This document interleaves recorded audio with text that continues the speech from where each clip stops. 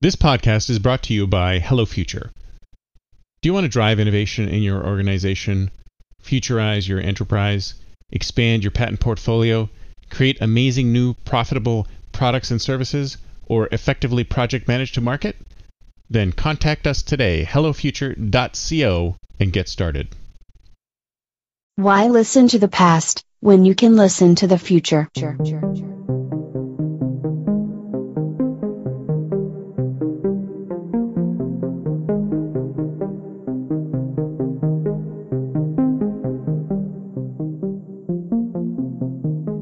Welcome to the Think Future podcast, broadcasting from deep in the heart of Silicon Valley, California. We focus on innovation, startups, and the future, not necessarily those and not necessarily in that order. Here's your host.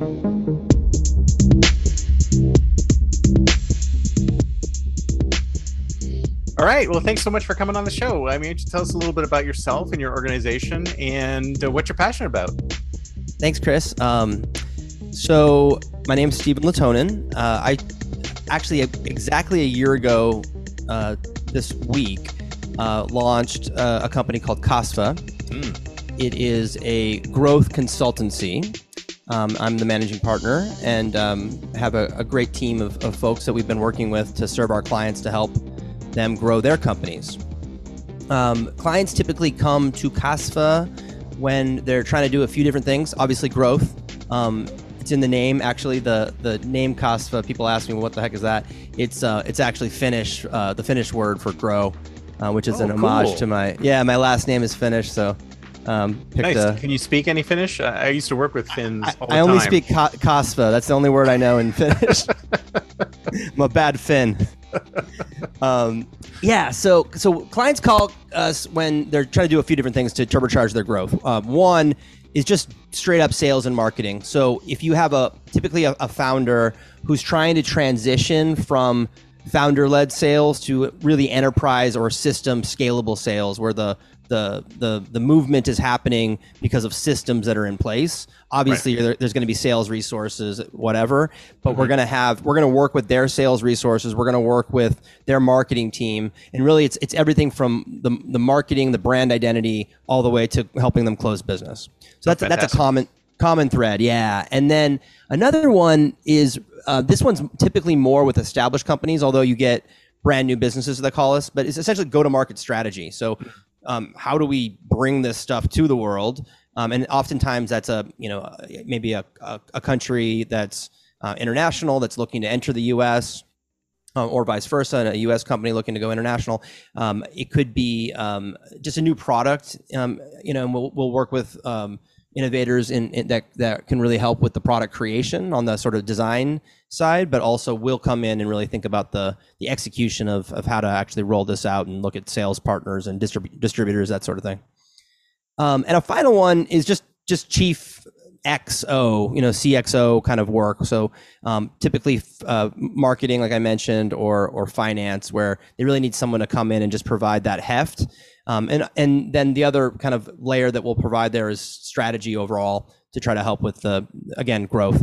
And I guess a final one is corporate development. So a couple of clients have us specifically helping them to think about their capital raise or acquisition M&A strategy. So whether that's through partnerships or looking at other types of opportunities. We have a client that just signed us last week that we're helping them to do a roll up. They just launched. They have organic business of a 2 million run rate, but they're thinking, how do we incorporate other partners in the world and try to get to a really nice valuation quickly through inorganic growth. Excellent. And what you're passionate about? Is it your company, or are you passionate of the other things you're passionate about? I am passionate about a lot of things. I gave a TED talk on this idea of passion, actually, specifically within education. Nice. So I, at the time, as an entrepreneur, I've had a couple different runs in entrepreneurship. At the time, I had started a nonprofit in after school education. So what it was we actually were a training ground for aspiring teachers. So folks that were either just graduated or maybe even in college and they wanted to go into the teaching careers, what we did was place them in after school programs to teach their passion, whatever they wanted. So they could teach. Oh, interesting. One guy taught bicycle maintenance, another person taught art and dance and all kinds of fun stuff, crafting, whatever. And the reason why we did that was, one, when someone's coming from a place of passion, it's a lot easier. The content, you've kind of negated that part, which is like, what's the best way to teach algebra? Well, if I love algebra, it's just going to come out, right? Yeah. And so what we did then was focus for these young teachers on the craft and classroom management, making sure that they were able to communicate and that they were really focusing their lesson plan. So we gave lesson plan review. We had expert teachers come into the classroom and give them feedback. And, the notion there is just that teaching is hard, and that it's better to fail early so that you can succeed sooner, right? I think that's the IDEO line, right? So that same idea of how do we get teachers in a position where they can fail in an environment where the stakes are a little bit lower because it's after school and it's an enrichment activity. So that was that model. It's called breakaway education. So yeah, right. So that was all on. So I gave this talk on passion. I love the conversation of passion. I love that you bring that up at the top. I have now. I'm passionate about my family. I'm passionate about my two daughters and the woman I'm married to, and I'm passionate about stand-up comedy, which is a weird thing. That's why I have this microphone here, is because during the quarantine we did Zoom mics to keep ourselves from losing our minds. Nice. But I've been back out there now. Hopefully, gonna be soon. Getting the Delta variant in through all my comedy clubs that I've been hanging out at. So we're I love comedy, and I think that's a funny connection point. But for me, you got the day job, you got comedy. Both those things, for me, it's about bringing joy to people's lives. And so when I work with small business entrepreneurs, when I work with new startups, this is the thing that matters more to them than anything in the world, except their family, hopefully, and maybe their God if they're religious, right? Yep. But basically, this is the number one thing. And so that's a precious thing that we get to do as consultants, is to help them with that, taking that forward and helping them grow that. So I consider that the reason for that, my mission, is to bring them joy in their life so they can make more people happy with their products and services. Right. In the same way with comedy, I mean, there's nothing, one of my greatest joys in the world is just to be in a dark room and then just see someone just like flicker their eyes and and see for a second just joy come across their face. It's just one of the greatest feelings. So yeah, I love it. It's my passion. So how did you get into this? I mean, did you have a day job? Like, were you an employee at some company doing marketing, or what made you decide to do your own thing? Do my own thing. So for the last 5 years, and I still work closely with a company called Growth Inc. So Growth Inc. is a similar consultancy. They focus heavily on investment banking as well, Growth Inc. Capital. So they work with similar type companies to help them with capital raise, Series A typically, Series B, and then M&A exit opportunities. So my role there is I head up their innovation practice. So very similar type stuff of helping clients that are looking typically within the lens of some sort of capital raise or an exit planning, is that we're thinking, how do we help them get to that next milestone threshold so that they can better accelerate their corporate development needs. And so in doing that, I was able to continue working with them. And then now launching Kasvaa. Yeah. Before that, I've basically been in consulting or entrepreneurship, one or the two, or now both, right? In every kind of move that I've had. So a lot of time in client services, just again stems out of that personal mission. But also doing startup stuff. So I've helped startups with their business development, direct sales for tech startups, and just something I love. Well, what is it about startups that draws you to them? Like, what is it that pulls you in? Yeah. Have you ever? Yeah. I mean, have you had the full-time job for some big company or something like that? Yeah, I've worked at some bigger companies, and I never really, I didn't last that long there, to be honest with you. I know there's a particular mindset, right? You gotta oh my God, I can't. You looked at my bio and you said, what the heck? Why did this guy work at that place for 9 months? Right. So that I think you're getting it, which is, I mean, you're the inverse of that question of why not a big company and why I'm attracted to growth firms, is that there's this line, I forgot his name. He was the director of photography, what's now called the cinematographer for Citizen Kane. So, okay, greatest movie on like almost everybody's list of all time. And Orson Welles came in to make this thing, write it, directed it and started it, of course. And yeah, had no film experience whatsoever. And he hired a bunch of people from radio. He was a radio person. Yeah. And then he was going around, taking an axe to the floor to put the camera lower in the ground and telling, so he was telling the DP what to do. And everyone was kind of mortified because that's not the way it was supposed to go. Like the director of photography set up the camera. That was their deal. And this person, I think, had won Oscars actually. And he was like, no, let him go. Cause you don't know what someone's going to do when they don't know what the rules are. Yeah. That's innovation, man. It's beginner's mind. That's it. That's the whole deal. So for me, I just like people who don't like give a blank and just kind of can just roll with it. I don't know if this is a family friendly podcast. I want to keep it. It is most of the time. if I get into the stand up mode, then I'll start losing it. I'll lose your audience. So I'll keep me in check. But yeah, no, I just love people that are just doing new things. It's just an exciting place to be. So that's and then the inverse of that is when I've worked at the larger companies, I would ask questions and they'd say, "What do you just shut up?" Yeah. We're unemployable. That's where we end up. We end up in this unemployable space. Yeah, exactly. So I'm really curious about this. So you work in growth and marketing, expanding, people's, revenues, et cetera. When do you know that something is going wrong and you need to change? I mean, how much time do you give something before you decide, well, this isn't working, I got to do something different? Yeah. I mean, it's so funny. We're talking about failure, maybe at some level. It could be tactical failure that just needs a new direction, or it could just be overall, market product fit failure. That is just we're trying to do something that shouldn't be there. Yeah. Yeah. So part of the job of the consultant, it's a funny thing because for us to be successful, I'm going to take a long walk to get to this answer, but I think we'll get there.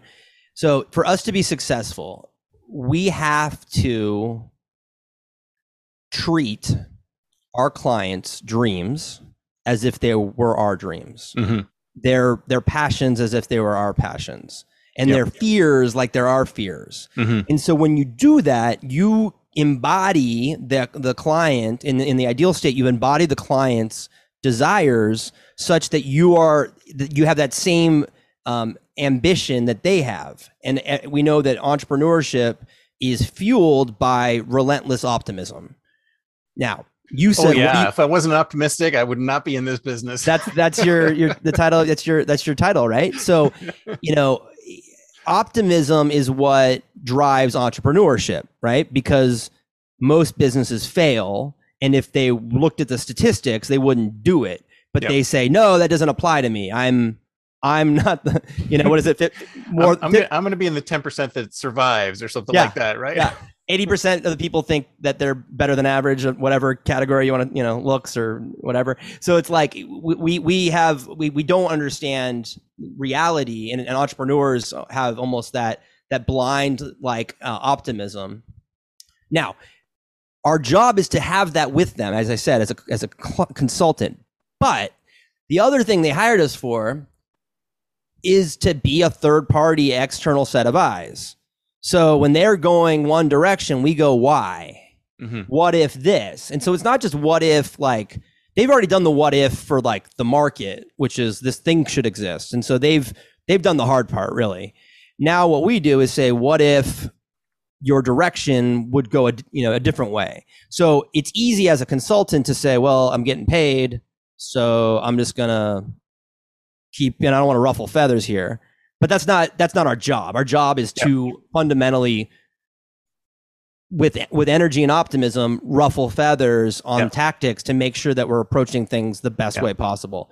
So I don't know. Did I get back to the question? Did I make it back to what you wanted? Not quite. How do you know when it doesn't work? I don't know when you. I don't know. See, the right answer. I think that's the right answer there. Because every situation is different, right?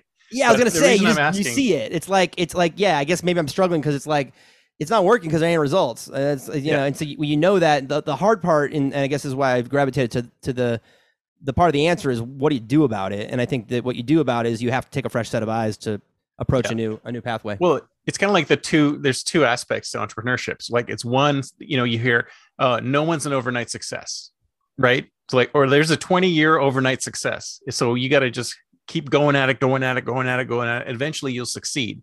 And then the flip side is that, you know, some people are successful immediately, because you see things where people have been doing something for 20 years and they get no traction.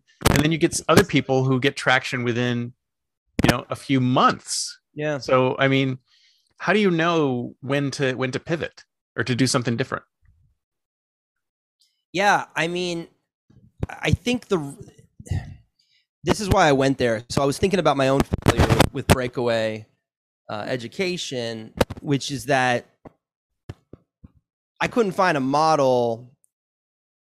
It was very hard to find a funding model. We made revenues, but it was a nonprofit, and the purpose was to, you know, we were going to generate some fees for service, and there were some grants that were directly applicable to this. But you know, we knew that it was going to largely be funded through external donations, and for whatever reason, I never got the community in the philanthropic world to back it. In a way, I mean, I don't want to dismiss the very generous grants and gifts we did receive, but from a sustainable back it sufficiently. It was insufficient, yeah. And what I had to realize was to take a third party view. So I was never going to admit that this wasn't I had pivoted, you know, 8 times to try to get to where I thought it would work. And it took my wife, who had said to me, if you were advising a client on this business, what would you say?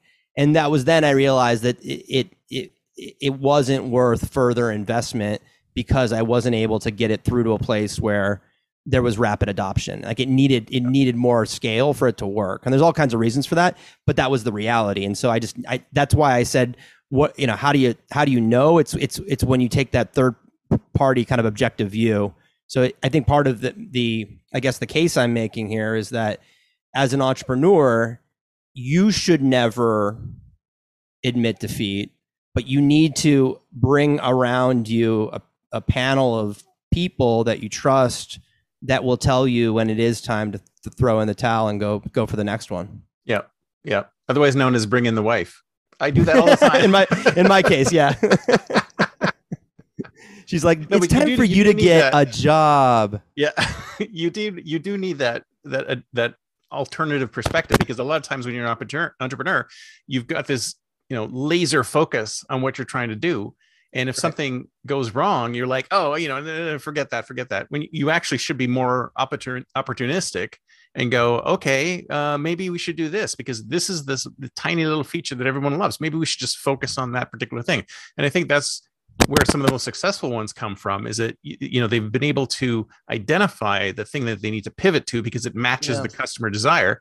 And the others are like, oh, I'm just going to continue going on this way because this is my vision.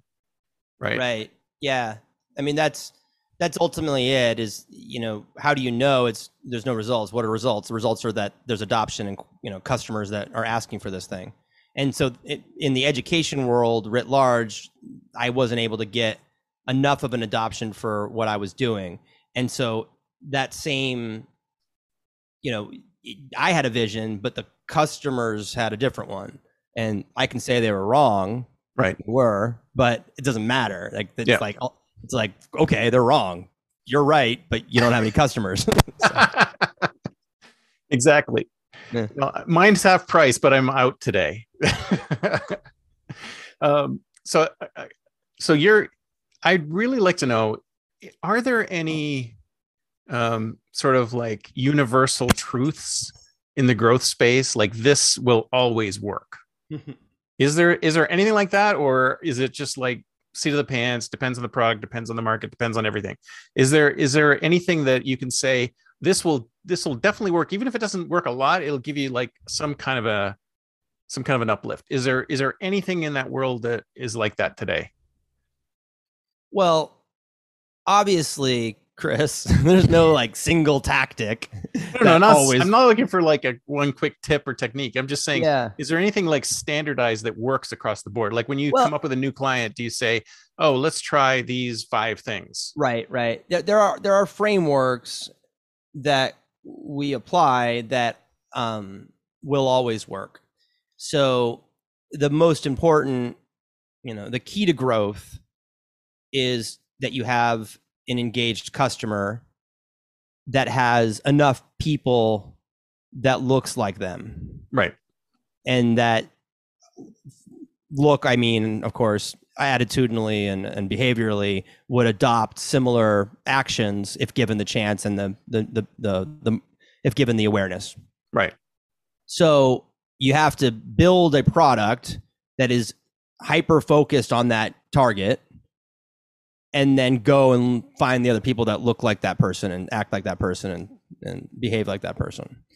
So that customer centrality is the thing that always works, because the customer will tell you exactly what you need to do. And if you follow that customer, they'll lead you to success. I think if you go to Nike's headquarters, I'm told, in Oregon, they have, follow the athlete or listen to the athlete. And that's that the product design will come from the person that gets the most benefit from your product. Their target. Nike's always been focused on target, on their target demographic. I heard I might misquote it because it was, I think I heard it, live, so I didn't have access to the tape of the guy saying it, but it was the global, I'm gonna mess up his title too, but it was like a global head of brand for Nike. This is in business school. And he said, almost as an aside, he goes, we have to stay focused at Nike on our target, which is a 16-year-old male urban athlete. Right. And, you look around, like we all have Nikes. Everyone's got a Nike. Like we got something from Nike. Everyone does. I mean, but everybody also wants to be a 16-year-old urban athlete. And exactly. So if you focused on that brand, I'm like, that was about as good as it gets when you were a kid playing sports, and that's it. So that kind of focus is always the right answer. Now, where you see a lot of people miss it is they say, okay, yeah, the product, it's all focused around this person, but then they go and message it. And what do? The first thing you see, go pick any website. First thing they do on their website is they talk about their product. Yeah. So they lost the customer immediately. It was supposed to be about the customer. They said they designed the product about the customer, but then they said, oh, let me tell a story. And the main character of this story is my fidget spinner or my iPhone, right? That's the main character is the iPhone. It's never been the iPhone. The main character is the person who uses it. The main character is your customer. Yeah. So when we speak to it, we got to say the customer's journey and speak to the value proposition and their Clay Christensen jobs to be done. So what is the job that they're going to use your product for to achieve progress, and that they're going to hire your product for to achieve progress? That does work every time, in the sense that directionally, obviously, there's the tactics that fall out of that are, you have to have really great marketing copy that speaks to that customer journey. You have to make sure that your product is available in a way that a customer could actually use it. You need to make sure in your sales process that you don't talk about yourself and your building or your degrees or anything that they don't care about. You talk about them. Yeah. So we were supposed to list, sales is about listening. Sales is about finding what their needs are, right? So at every step of the process, we have to make sure that that customer is the only thing that matters. Yeah. And if we do that, then we will always have success, unless we made a mistake somewhere along the way. Like the product isn't actually something the customer wants. Well, that's, again, part of the same framework. Well, do you start? I noticed you mentioned targeting there. Targeting is super important. So, but you can't just target. You have to target, and you have to have product, and these things have to match. It's like product market fit, right? You go, who exactly am I targeting? And then how, so let's thinking about target first. How defined do you need to be? I mean, is it really you got to niche it down to as small a niche as possible? And same for the product?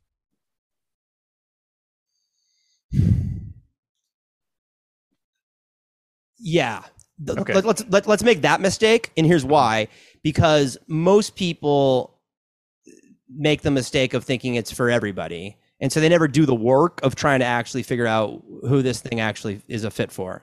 Right. Now, of course, if you own, again, Nike's not selling just to, I buy Nike. I like to go long distance running. I buy my shoes every 6 months. So I buy Nikes, and they're happy to have me. They're not complaining. They're not turning me away. So you got, again, that focus is about making sure that the value can spread outward. But when you're a startup, again, if you think you're for everyone, you're for no one. So we have to really figure out who's that group, that as long as it's not so niche that they're not significant. You have to have that immediate addressable market. But then, of course, from there, think of logical outflows where you can expand without losing that core audience that got you there. Right. And then do you start with the product or do you start with the target? I think so. It's chicken egg. I don't know. I think that's kind of the innovator's predilection, right? Because what's important is that you want to think through multiple aspects of the same thing, right? In comedy, this is, you might have a really good joke, and then what a more seasoned comic, when they listen to it, they'll say, "That's great. Mine that." And then they talk about mining in comedy, which is, you looked at it from this perspective. Well, keep going. Like, what about this? Or what if you looked at it over there? Or why doesn't it do that? Or take it further, take it to more an absurd, kind of conclusion. And that often doesn't happen when someone goes and they have an experience. And they start with the product, where they go, what typically people do, the mistake is not starting with product or market. The mistake people make is they start with themselves and they end with themselves. Yep. So they go to a restaurant and they go, that table over there my table doesn't have salt and pepper, and the other table does, and so there should be an app that solves that problem, or I don't know. Like, they just have some kind of weird experience, and then they create a whole company around it. Yeah. Hey, well, Elon Musk does it. Whenever he has a problem, he creates a company around it. He just starts a new. Yeah, he's like, man, I got to get to my house faster. I'm going to create a tunnel. Yeah, it's like, so. Okay, yeah, Elon Musk, great. He does that. You've got to be a billionaire to it starts. It helps if you have enough money to start. Yeah. So, but really listening is the point. And I think one of the big points there is okay, we live as consumers. We don't live as businesses. Yep. So what most people miss is the B2B opportunities that exist, because they're not mining enough. They see an initial entry point and they're thinking of that as a consumer in terms of a need. What they really need to do is mine around that problem and then get to the place where it's now a larger market problem. And typically that's going to happen when businesses have problems. So heretofore, I've been talking about consumer examples like Nike, but the better way to do it would be to think about what is the business case for, some sort of desire that you have, and then how do you get businesses, because there's much more needs, and then they have much more budget than consumers. Right. And in the companies you work with, do you only work with startups? No. So right now I have two startups, three startup, whatever. So it's typically 50-50. So I've got about three startups and about three, going concerns. They've been, around for 20 years or whatever, but they typically have a similar need, which is they're acting like a startup. Mm-hmm. So even if they're larger and bigger, or they're, they've been around the block and they know what to do, they bring in Kasvaa because they're like, I need to do this thing that's totally new. So how do we do that in a way that's gonna essentially bring new market innovation? So they are a startup. They're just doing it with a basis of more existing funds. Right. So do you use the same framework for everybody? Yeah, I mean, it's the process is similar, but of course each group has their own intricacies you got to figure out. Right. But yeah. Consultants work off frameworks, right? Because that's how we can organize our thoughts. But frameworks aren't meant to be prescriptions. They're meant to be ways of approaching thought, so that way we can engage in a way that's relevant to the case at hand, the client. So how do you market yourself? Like what's your lead generation strategy? How do we market at Kasvaa? Yeah. So it's actually something I need to, I've been resourcing up to finally get there. And so far this first year has been largely through referrals. But it's ironically the work that we do for our clients, I've yet to fully apply to my own company. We've been busy. Thankfully been busy. So if one of these clients want to fire me, then I could just work on marketing. No, but we started the process, but it's the same thing. I mean, you gotta, so you gotta think about how transactional your product is. I have the least transactional thing, which is that it's like grow your company. Yeah. Right. So growing your company. About wishy-washy messaging, man. You gotta like if I send you a message and say, hey, do you want to grow your company? You're gonna delete it, or you're gonna be like, yeah, but but why you and what and why are you exactly. It's so to that end, what am I talking about is that it's this, what marketers talk about is nurturing or top of the funnel, middle of the funnel activities. So you have to be willing, in sales, they say you got to kiss a lot of frogs. Okay. Burn some shoe leather. Yeah. It's true, but it's like that's such a negative view on it. Like maybe you could just be a person and a company that's interested in others. And you do that by having great conversations with, you and I had a great conversation previous to this call, this podcast. And, you try to be open to a network that's not your current network, right? So that's how these things go. Now, you can't scale yourself and your time, but you can scale a lot of digital touch points that aren't that, it's not that they are, you have to leverage your digital presence in a way that gets in front of more people. Mm-hmm. And you can say that there's all kinds of lead generation tactics, and you get an email from someone and it says, hey, I was looking at your LinkedIn profile and just thought, man, woo, we got to talk, right? Okay, well, they probably didn't look at my LinkedIn profile. Some bot did, or somebody, okay. So you could say that thousands of those messages go out. Yeah, you could say it's duplicitous, but I actually think if you're targeting well and you're taking the time to really curate a list, I don't think that's wrong at all. And I think you can actually start a relationship in a digital fashion and actually nurture in a digital fashion in a way that's totally legit. I mean, I believe, that I have a relationship with Mookie Betts, the right fielder of the Los Angeles Dodgers. Now, he doesn't know me, but he probably would love me. And also, I know him. I know who he is. He's he's joy incarnate in baseball, and he's just maybe the best player. All no offense to Mike Trout, maybe the best player that's played since Griffey, and he's a phenomenal specimen to watch, and he's on the team that I like, and it's great. Now, is that somehow dishonest of him to send out Instagram posts and do no, he's just he's being himself in a larger context. Now, what you then have to do in the world of sales, he doesn't need me, so it'll stay at that level. But if you're trying to actually get to monetization, making money, then at some point you got to turn the corner. And business is and always will be about human beings and people. So at that point, you got to make yourself available and be fully present for a phone call. And that phone call can be 20 minutes. And if it's a good 20 minutes and you're open, then that could be the source of everything for both parties. That's how this business works in terms of lead generation. You got to talk to people. Right. Yeah, you can't just sit behind your screen and send out tweets. It doesn't work. At some point, you can start that, and that's the idea of the nurture, but at some point you got to get them to say, you know what, why don't we talk? Let's just see if there might be a fit, if there might be something where we can help each other.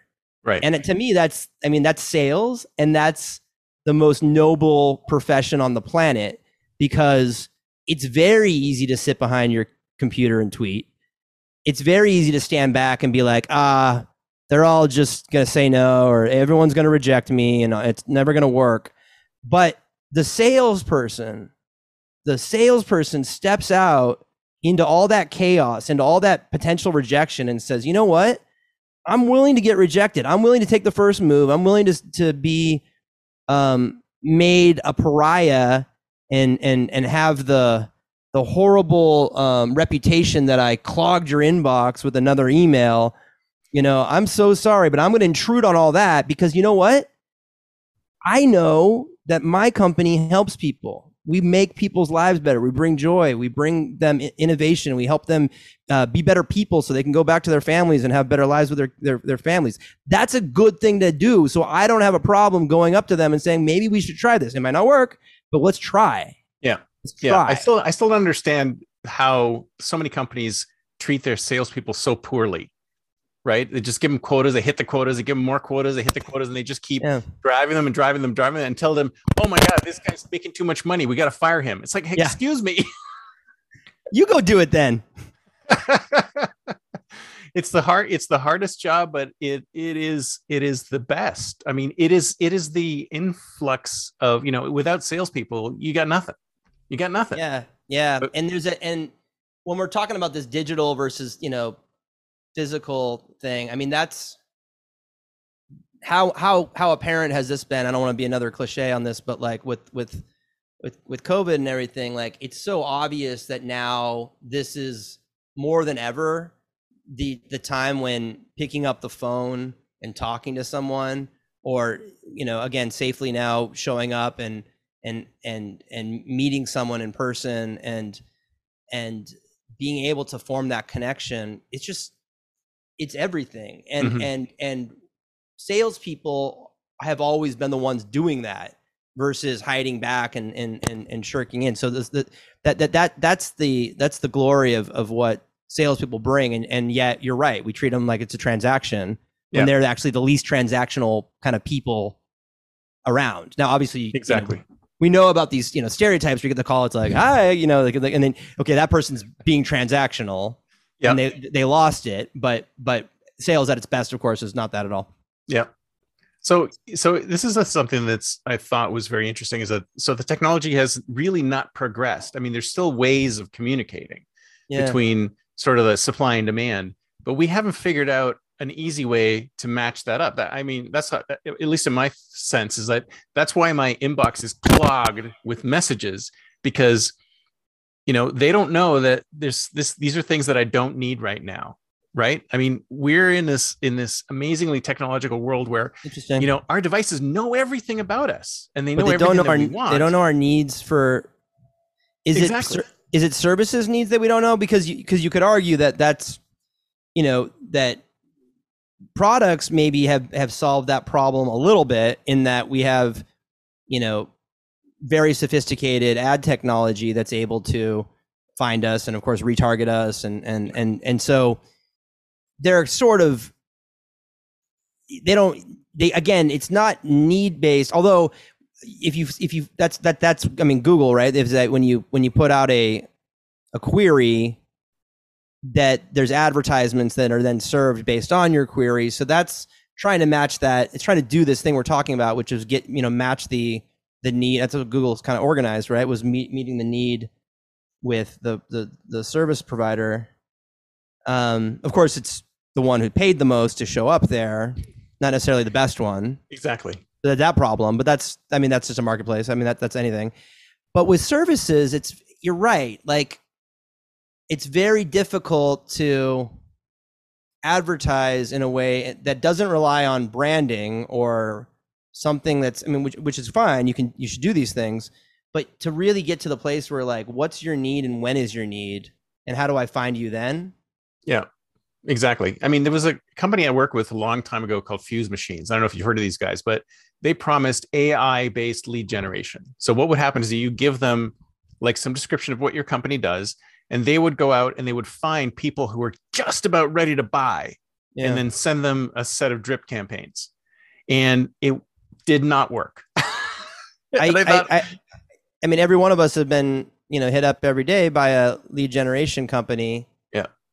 And it's funny, like they don't even work at lead generation because like they're trying to hit me. So sometimes I'll reach back out and I'll do it in a way that's a little obscure. Yeah. To see if they can like, so I'll make the request or I'll do it in a way that's like, oh, can you text me in 25 minutes or whatever? Like I'll do something like to try to see if they can actually capture that in a way that a human being would be able to like meld with it and go with it. And of course it's not, it's just, it triggers the next trigger or whatever. And That's then right. It's just a bot.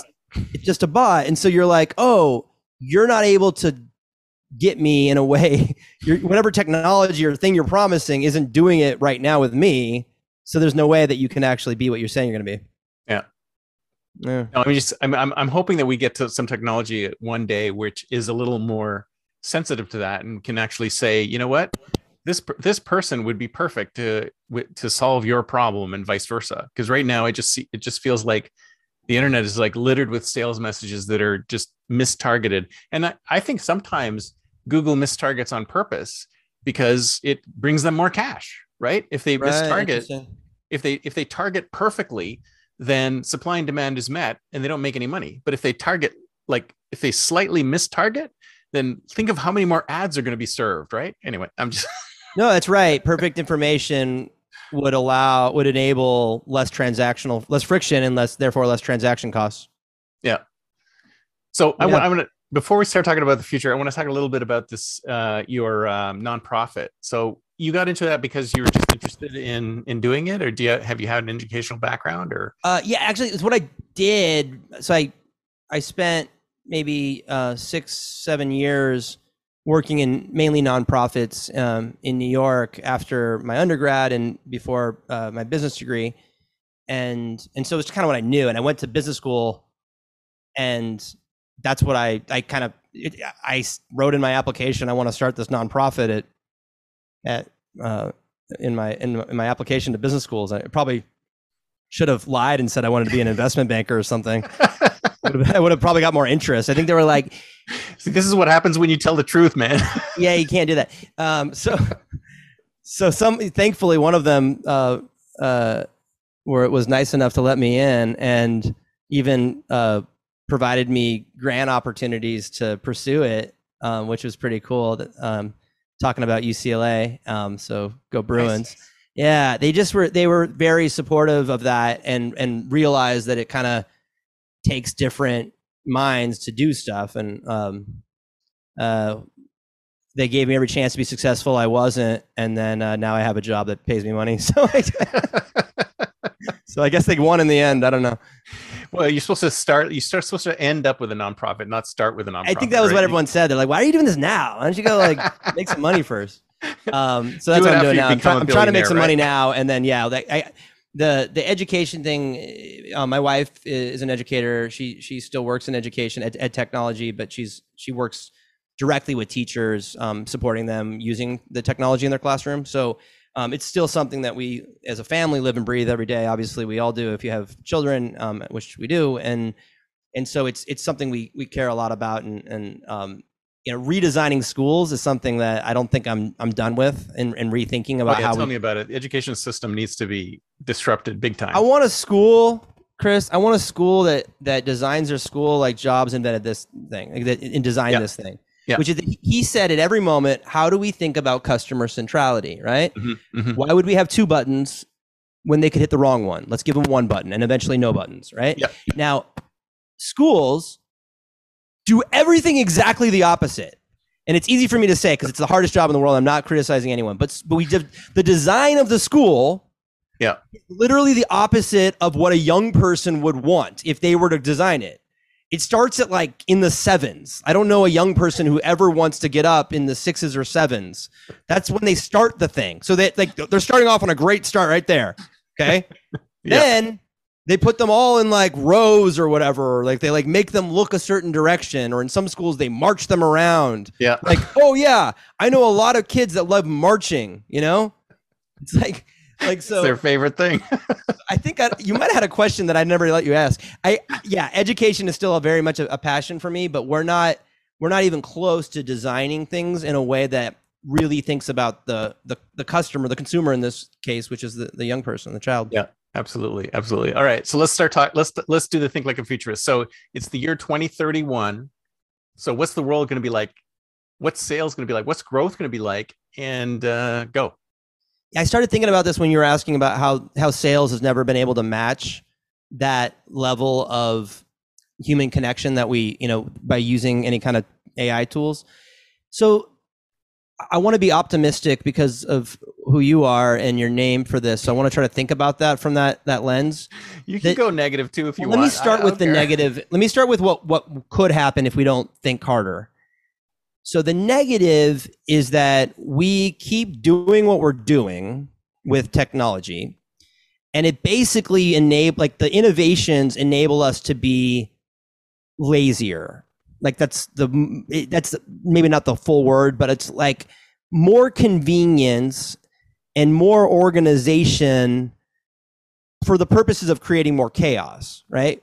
So we actually just, what we want to do is like, think about something like all these apps like Uber Eats or DoorDash or whatever. Like, what are they doing?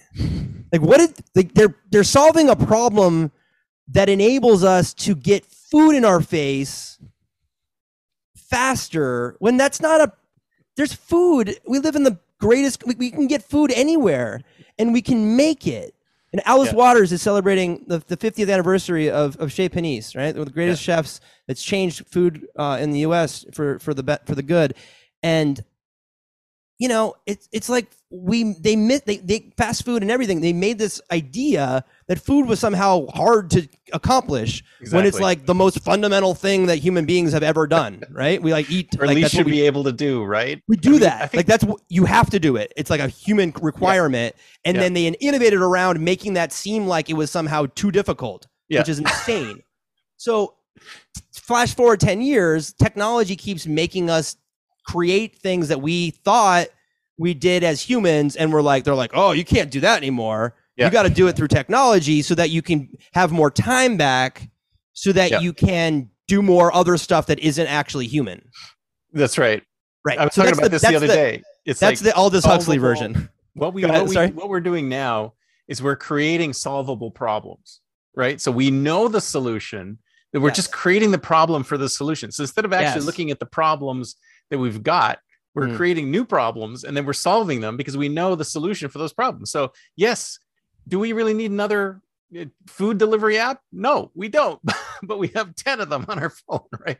Yeah, it's the guy who breaks your window and then sends you the business card for the glass service, right? It's like exactly. Yeah, it's that's what we're doing.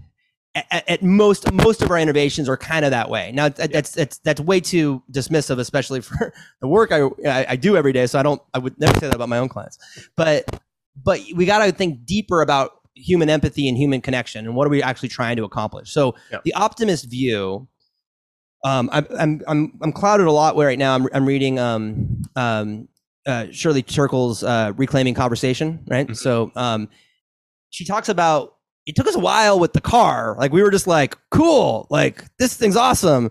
Yeah. And then we were like, should we get seatbelts, or like, should we do anything else? Like maybe, and so safety took a long way. And I'm actually working with a client that's fantastic, that's solving a real safety problem right now, which is that people on the side of the road get hit because people don't see them. Yeah. And so they've created both, they've created a physical means through the flashing light that by increasing the hertz, you can actually see the light better, and so it's more conspicuous, and therefore is going to reduce accidents on the side of the road. Nice. Yeah, it's awesome. And they also have digital communication, so they can communicate that out through. There's a lot of technology that's enabling communication between cars. So this stuff already exists. We just have to deploy it, and that's what they're working on. It's awesome. Isn't that the case for everything? Everything exists. We just have to deploy it. Yes, it's all there. Nobody can make any money off it, and that's why they don't deploy it, right? Yeah, and then they've found a great way to monetize it as well. But they're gonna make a lot of money, and they're gonna save a lot of lives. So excellent, great company. It's called ESS. Check it out. The notion about solving problems. Okay, so most people, you know, they like you say, they're a problem in search of a solution, or they're a solution in search of a problem, and they go out with this like innovation that they go then try to figure out how to back into what the challenge is.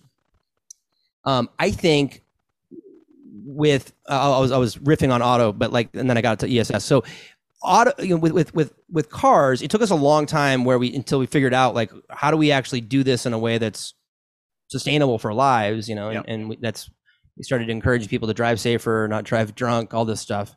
And the same thing is happening. And again, this is from Turkle. The same thing is happening right now with technology, that we've only had the internet for 25 years, right? So we've only had mobile apps since what, 2010, 9 or whatever, right? 2008. Yeah, I mean, the phone came out in 2007, and then whatever. So then, like, shortly thereafter, they opened up apps to third-party developers, and it's like this is all very new. We've only had social media at this scale for 10 plus years or whatever. Where it's all new. So I don't think we know what we're doing at all as a human species. We're just like, oh my, we're just all on drugs. I think you're right. I think that's sort of the root of all our problems, is that we don't know what we're doing. It's just like we just gave, if you gave someone, they've never had alcohol and you give them a drink, it's just fantastic. Like it's the most amazing thing ever. Now, you do that too much, you will have problems and you will hurt people and you'll hurt yourself. So that's where we're at with tech. So what I'm hopeful is that we will find a way to design better products and services that actually do the promise, not of giving us time back, the elusive time just so you can do more, but actually give you meaningful experience back. So they're trying to get you to work to get you more with your family. They try to be less intrusive. Like we have push notifications. Yeah, we're saying we're pushing you. Like pushing shouldn't be allowed. I don't let my kids push. Yeah, they should be, maybe. What if all of the pushes were collected in a way that I could experience all of them in 5 minutes and quickly look through and deal with all of the information? We've kind of done that with desktop, like all these great tools like Asana and Slack and all that. They're supposed to be organizing the frenetic world of the internet and of how we work. And I don't know if they're really doing it, but that's what they're trying to do. With mobile, we haven't done any of that. So mobile has an opportunity to think about, how do we organize our mobile experience so that we're not just constantly and looking, my phone's been sitting here the whole time. And research says that if my phone is near me, I'm not going to be present with you as much because I'm thinking about other things going on, notifications, other stuff I have to do. So really finding a way to almost turn the phone off and then come on for those moments where it makes sense based on my schedule. They have my calendar. They can come in. The AI could then tell me when I'm available to look at certain things. And then they could push me the breaking news that I need to know about because I want to know the news. They can push me the memory, the memories from Facebook. They can push me the important tweets that just came out that are somehow so important. Like this, they could do all that in a more efficient way, but they don't. Everyone's just allowed to go like, hey. Yeah. And that's not fair. And so I think technology that allows us to actually be more human and present with people when we're talking to them, that's our answer. Yeah. Well, see, what I think we should do is, so there are these virtual assistants or these assistants out there like Alexa and Google, whatever, but they all work for Google or Amazon. What we need is a personal AI that works for us and sort of sits between us and all of these notifications, and then takes the notifications and then just sort of filters through the important stuff when it knows we need to see it. And they can also take other functions, like I would say, hey, Alexa, I need to buy a new couch. And they would go out and do all that work for me and then present me with like 3 options, which it knows I would like.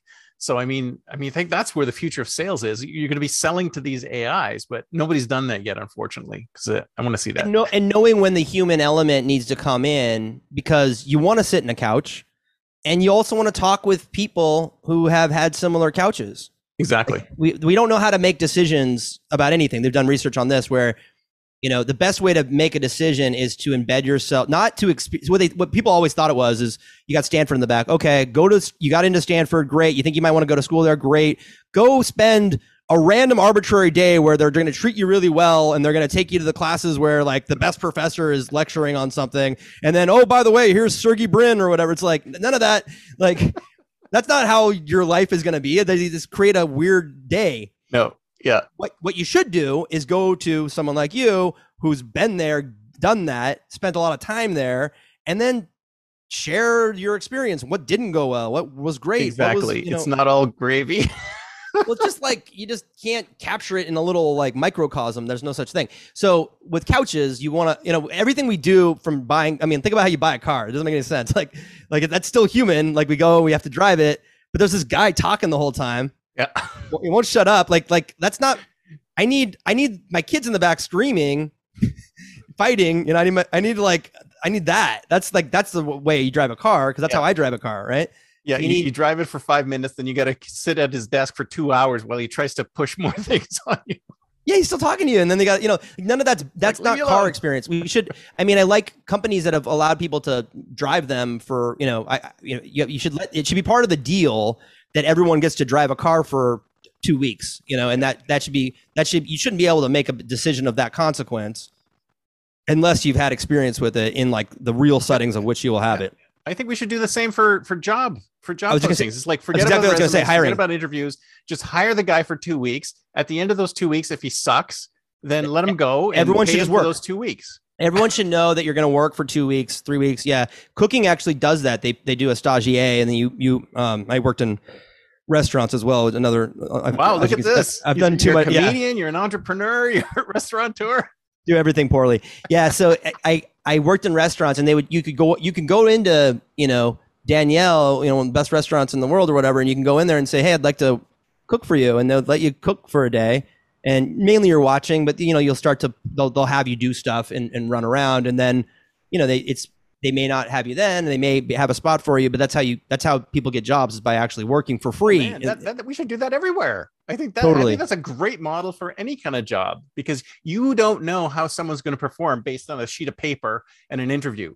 You got to get them in there. You got to get them doing the work. It's almost insanely bizarre that we think that a job interview has anything to do with like exactly. Like my wife once said, she's like, you're really great at getting jobs. Because you're a salesperson. Like, you can make them like you enough for 45 minutes. That doesn't mean they're going to want to like working with you 6 months from now. I love it. Oh, this has been great, but I got to wrap it up. So thank you so much. This has been fantastic. So if somebody wants to get in touch with you, what's the best way?